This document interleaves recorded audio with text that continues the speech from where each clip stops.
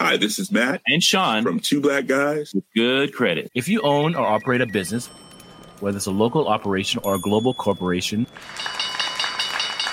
partnering with Bank of America could be your smartest move. By teaming with Bank of America, you'll enjoy exclusive digital tools, award-winning insights, and business solutions so powerful you'll make every move matter. Position your business to capitalize on opportunity in a moment's notice. Visit bankofamerica.com/banking for business to learn more. What would you like the power to do? Bank of America, N.A., copyright 2024.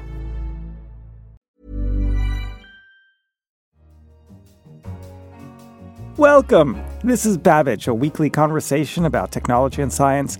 I'm Kenneth Cukier, a senior editor at The Economist. And on this week's show, could a cluster of mysterious radio signals really be from space aliens? They don't seem to fit into any of the categories we already have for things that produce signals in outer space. We're pretty sure they're not pulsars, they're not stars, they're not things we know about already. So the question is, what are they?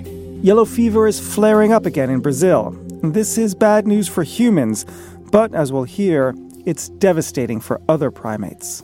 Well, according to primatologists, yellow fever can wipe out 80 or 90% of a population, especially of vulnerable species like the howler monkey. And arachnophobes may not appreciate this, but we have just found out how much the global spider population eats each year. Spoiler alert, a lot. We'll explain why this matters later in the show. But first, man has long gazed up into the heavens, wondering what else might be out there.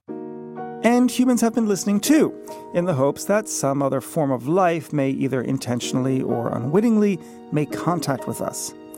So could that now have happened? Some mysterious radio signals picked up at an observatory in Australia have been creating a stir among the scientific community.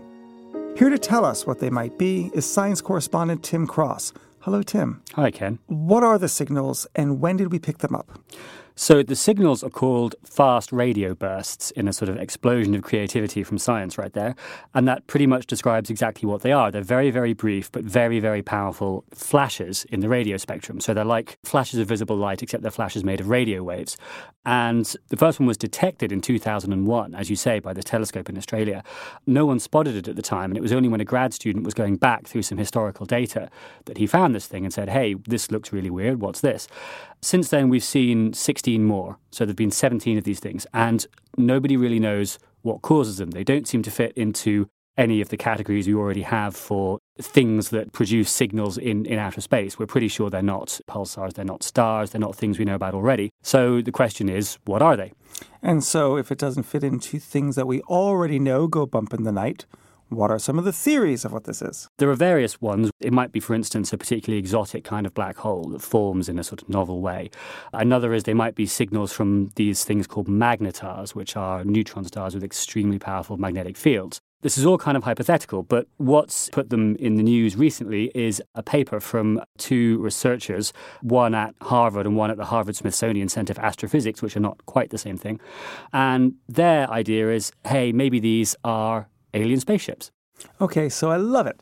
On what basis do they believe that there's a suitable hypothesis for these to be alien spaceships? Well, so the basic idea is actually, it's an interesting one, because when people talk about aliens, it tends to be with a bit of a snigger, and that's sort of fair enough. We've never seen any. All our sort of cultural ideas of what aliens look like are people in bad suits with a bit of latex molding on their foreheads, speaking funny languages on Star Trek or whatever.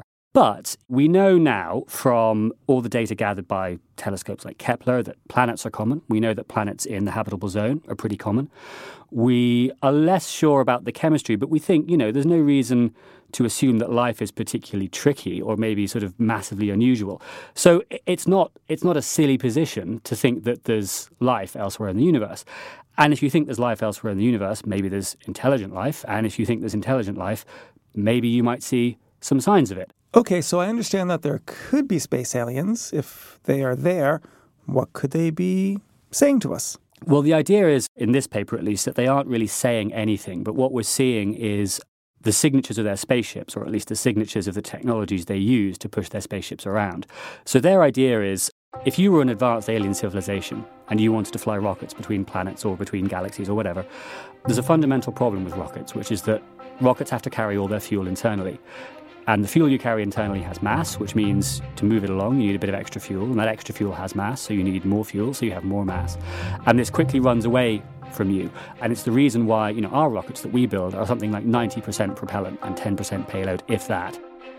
So one way to get around this is to separate the rocket from the engine.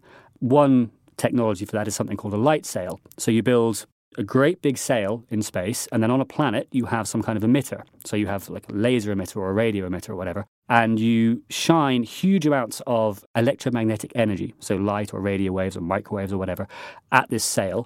And because electromagnetic radiation has a small amount of momentum, if you shine enough of it, you can push the sail along.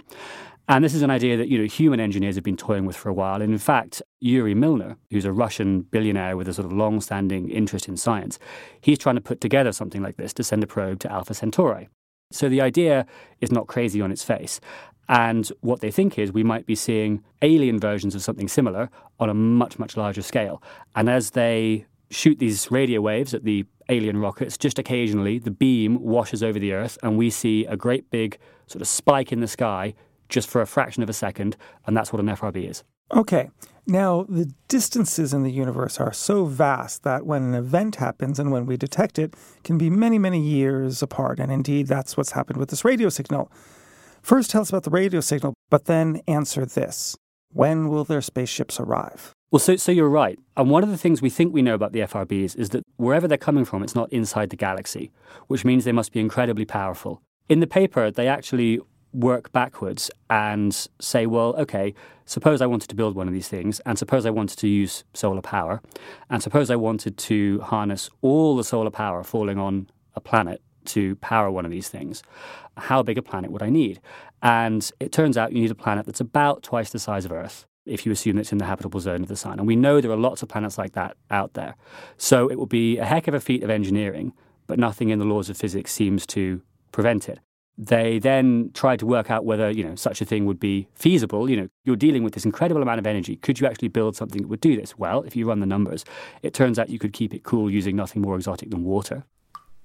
And we know water is really common through the universe.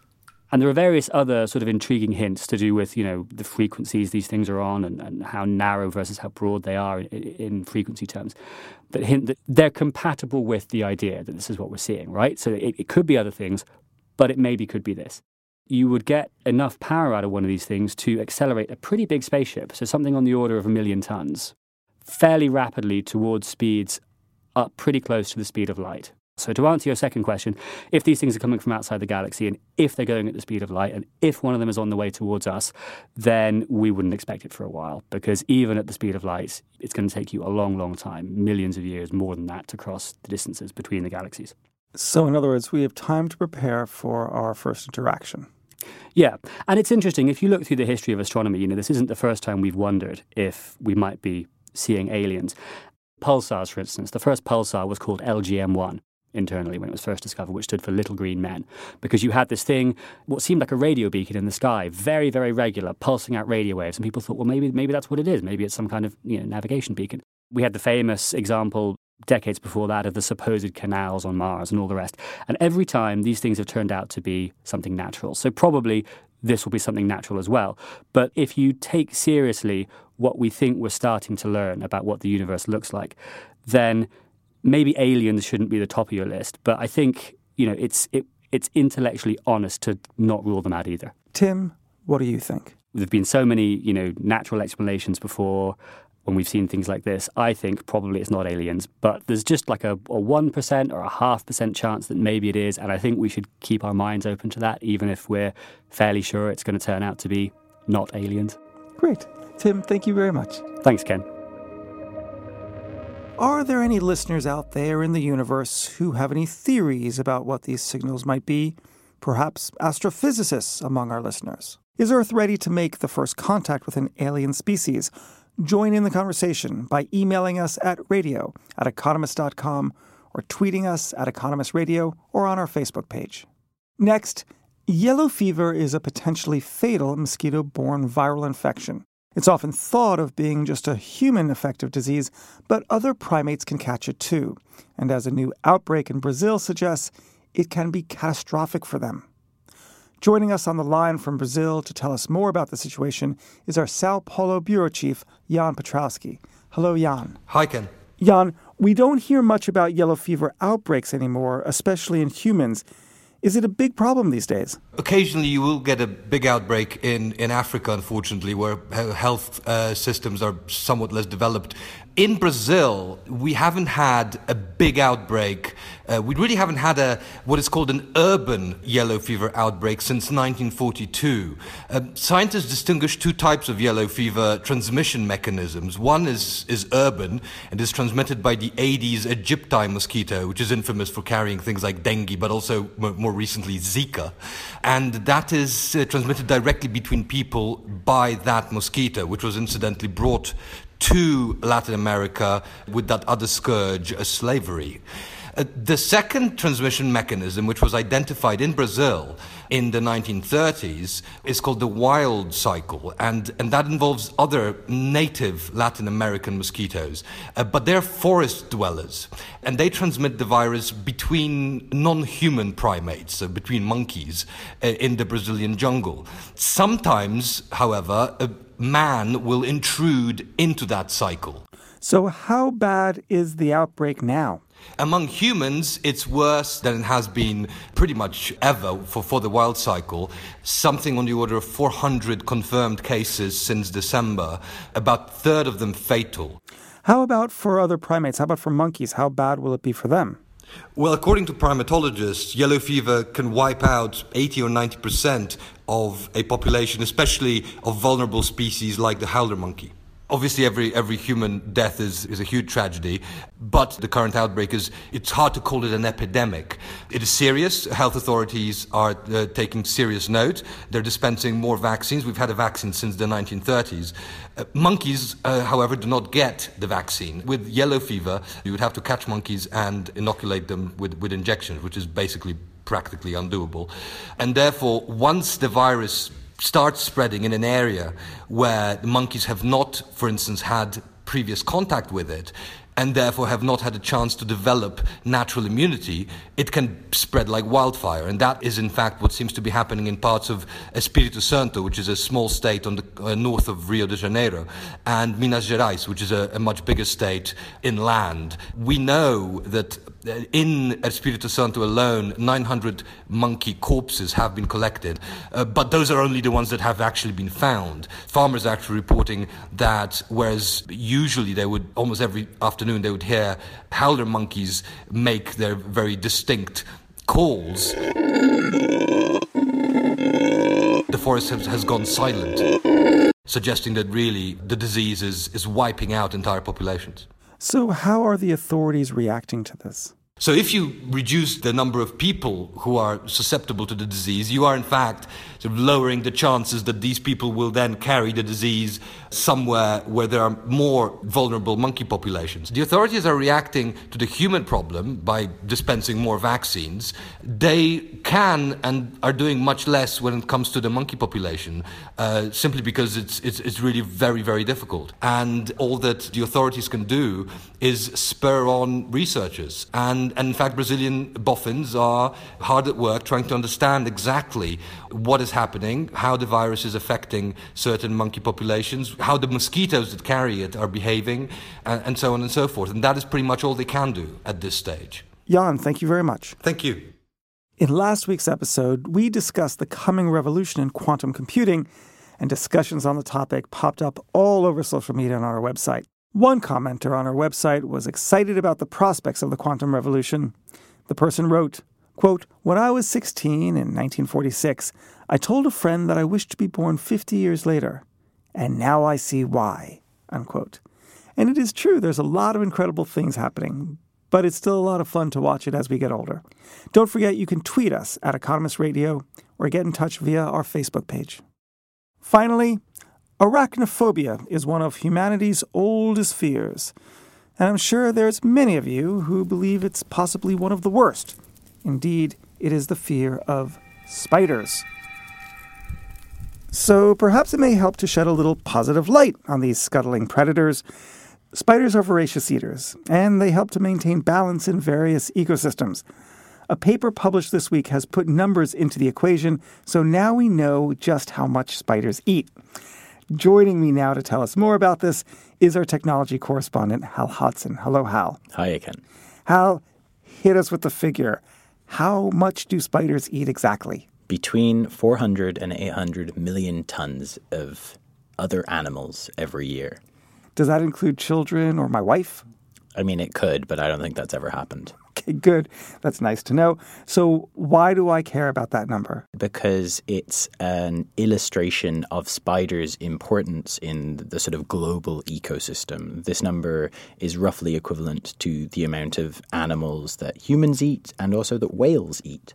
And so even though we tend to think of spiders as scary and icky and sort of not really around very much, they're actually performing a huge important function on the planet. And what exactly is that function other than eating? Keeping herbivores in check. If I flicked my fingers and all the spiders disappeared, we would fairly rapidly be overrun with flies and fleas and other insects that they eat.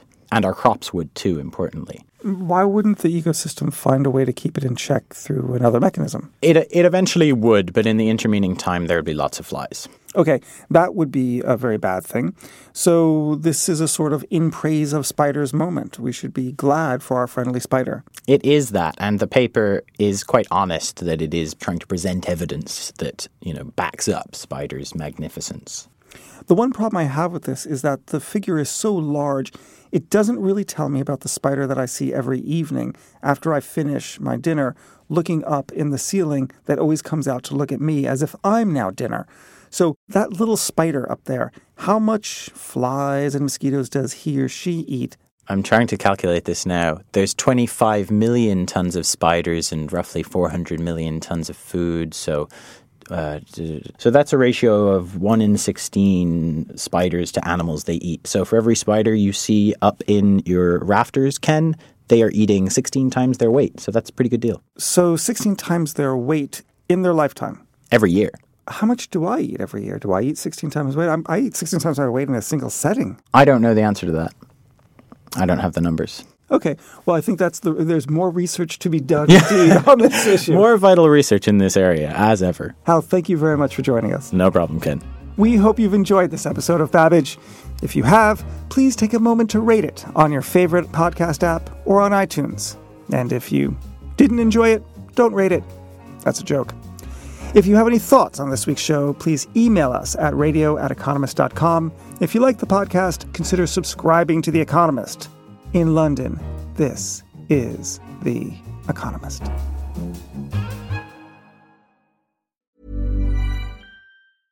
Selling a little or a lot? Shopify helps you do your thing however you cha-ching. Shopify is the global commerce platform that helps you sell at every stage of your business. From the launch your online shop stage to the first real-life store stage, all the way to the did we just hit a million orders stage. Shopify is there to help you grow. Shopify helps you turn browsers into buyers with the internet's best converting checkout. 36% better on average compared to other leading commerce platforms. Because businesses that grow, grow with Shopify. Get a $1 per month trial period at shopify.com/work. Shopify.com/work.